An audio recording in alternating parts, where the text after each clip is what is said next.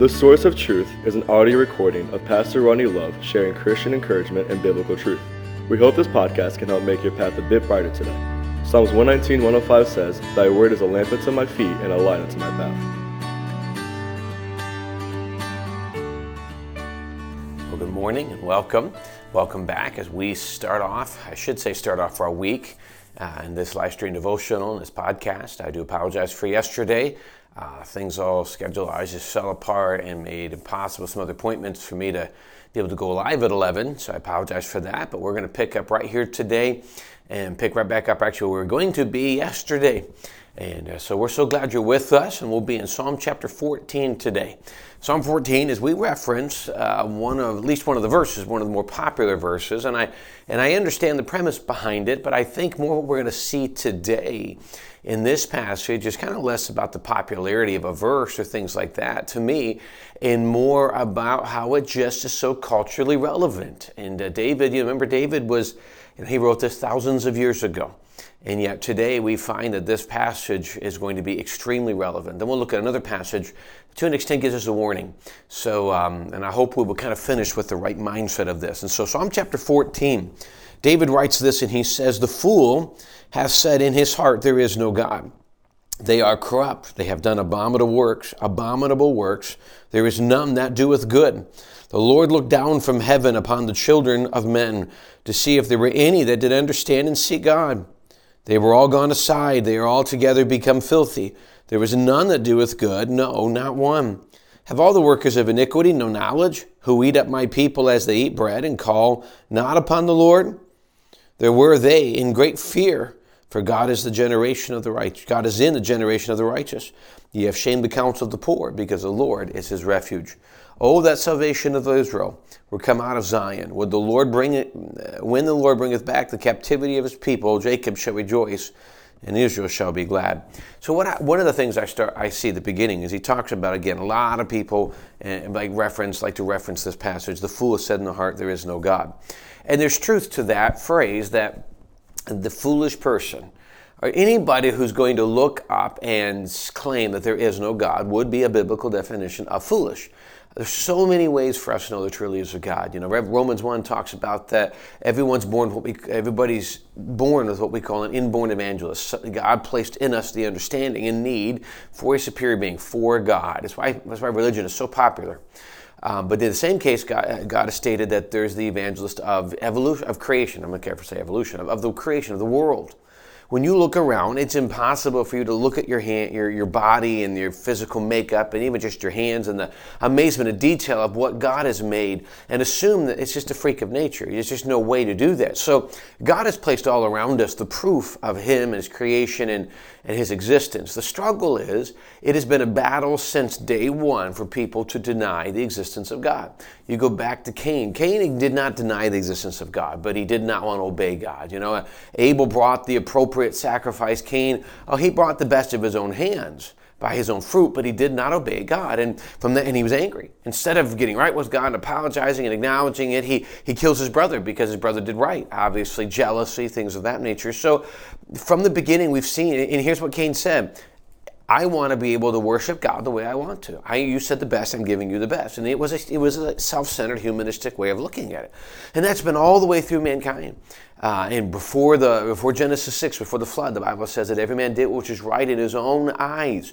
And that's exactly where we are today, where everybody does what is right in their own mind, their own thinking, their own eyes. If it's okay with me, if it doesn't hurt anybody else, it must be right. And the problem is, it's a very moral thinking, it's a very humanistic thinking, and ultimately it's a dangerous thinking. First of all, there is no such thing as something that's right for you and wrong for someone else. In your mind, you can justify it, but there needs to be law, there needs to be morality, and it all ultimately comes back to God and the Bible. So the foolish heart, the person who wants nothing to do with this, is constantly fought, even to the point where David said that God is looking down from heaven and just can't seem to find anybody who will follow him. I don't know. Maybe that's exactly what's happening. Maybe David's just so frustrated in the current circumstance. Can I tell you that especially when I look at our current system in America and our world, I see a very similar thinking, a very similar frustration. When I look at this and I think, Lord, is there anybody in this world outside of small group of Christians that recognizes you. Anybody willing to. Anybody out there that is, in the media, in the news, in the politics that that follow you. And what we're seeing today in this passage is exactly what we're seeing. What David stated is what's happening today. There's an interesting verse. Verse 5, it says, there were they great in fear, for God is in the generation of the righteous. These people don't even like those who God is with the righteous. They get frustrated at someone who's right with God, who's righteous, is doing right. And this could reference unsaved people. This can reference Christian people who are backslidden. They do. When we're backslidden, we have a tendency to attack somebody who's not, because that's kind of how we justify ourselves. We attack the pastor, we attack other people, we kind of throw shade, as they say today. And unfortunately, we're missing the fact that the simple answer is to be right with God. And here's what it comes down to. Obviously, the idea of the fool speaks of an unsaved, an atheist per se today that just wants to completely deny the existence of God. And there's what we call atheist and then agnostic. Agnostic is that, they're kind of in between. They really don't care either way. They're not angry, they're not frustrated, they just kind of no religion at all. Atheist is so heavy against, we don't believe in God at all. And not every atheist is like this, but I've talked to many. And they make the comment, we hate him so much. And I often respond with a question, how can you hate something so much that doesn't exist? Generally speaking, many of them have had some kind of negative experience with religion in the past. And understandably, Satan uses religion to keep people away from God. So there's a level of frustration there. So let me encourage us in our culture, number one, to recognize that there are going to be people like this that are just going to strive every day to live their life outside of God and His existence and therefore our accountability to Him. Evolution establishes that. Getting rid of the Bible establishes that. People want to say separation of church and state establishes that. You got to be careful. That's not how it was designed, but that is what they're trying to push today. Everything they can to get Christianity and biblical morals out of the mainstream, out of the government, out of these things, and they work on it every day for this. But we're not surprised, because the Bible tells us in the last day perilous times shall come. Men should be lovers of their own selves, covetous, boasters, proud, disobedient to parents, blasphemous, unthankful, unholy. There's so many things that God says the end of the world's going to be in, and that's where we are. So we shouldn't be surprised that what we see in Psalm 14 is in existence today. I'm going to read a little bit, though, from Proverbs 26. Yesterday when I was studying for this, I went over on April 26th and I read Proverbs 26, and I found it intriguing, the two chapters lined up. At 26 it says this, as snow in summer and as rain in harvest, so honor is not seemly for a fool. As the bird by wandering and as the swallow by flying, so the curse causeless shall not come. A whip for the horse and a bridle for an ass and the rod for a fool's back. Answereth not a fool according to his folly, lest thou be like unto him. Answer a fool according to his folly, lest he be wise in his own conceit. He that sendeth a message by the hand of a fool cutteth off his feet and drinketh a damage. The legs of a lame are not equal, so is the parable in the mouth of fools. As he that blindeth a stone in a sling, so is he that giveth honor to a fool. So he starts off just kind of describing it, and granted, Proverbs is heavy and talking about four different types of people. There's the fool, the simple, the fool, the scorner, and of course the wise person. And, there's three different levels of foolishness. Simple, that kind of be swayed. The fool, who really is kind of fighting things. And the scorner, who's just far off. And then the wise person, who's seeking wisdom. They're not perfect, but they're seeking truth and seeking wisdom. So he gives a breakdown of what the fool is and what we can see today. And frankly, he speaks as much about the danger of putting your hand and trust in a fool today. So we look at this and we understand that one, this is a lot of the culture, be wise and use discretion as we establish our friends and establish the people we trust and establish the people we listen to and who we allow to influence us. We should be wise in those areas. And there's some really great truths. It's simply put down, a fool is someone you have to be wise, careful to see.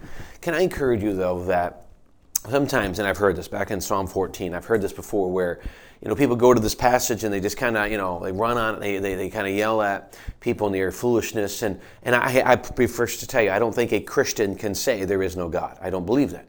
I believe even a backslidden Christian, they probably fight God more than than the unsaved do, simply because of their backslidden nature. So I'm not going to sit back and say these are Christians. These are unsaved. And how dare I say that the world is screaming for them to run. And they're giving, and too many Christians give them plenty of reason to say that. We mentioned that Sunday morning in our message on conflict in the church, that one of the tragedies of when we allow personal conflict to come, which results in conflict in the church, is how many unsaved are hurt because of that? How many unsaved find a reason to struggle with church simply based upon what Christians do to each other in church and how we act towards church and towards each other, and we allow Satan to get in, and it causes grief. And so I encourage us to evaluate what we're looking at this a little differently today. Obviously, we want to understand our point of being submissive to God, and as much as we acknowledge God is there, I mean, we acknowledge God in every part of our life. Let God have His way. But let me encourage you also that when we see a world, it's so easy for us because of the political and cultural push today. It's so easy for us to kind of fight and see them as enemies or see them as bad. Can I encourage you that really what we should see from this is the people, there's a greater need for God. There's a greater need for people to have Jesus in their life. There's a greater need in our culture today for a realization of a true relationship with Jesus and not necessarily the fake aspect of religion. So I encourage you today to open, in your mind, not be frustrated when you bump into somebody who has a negative view of God or negative view of Jesus or church or things of that nature, but see it as an opportunity to be able to be the one to help bring answers and help bring healing and to develop a relationship where you can ultimately share the gospel with them. What a great opportunity.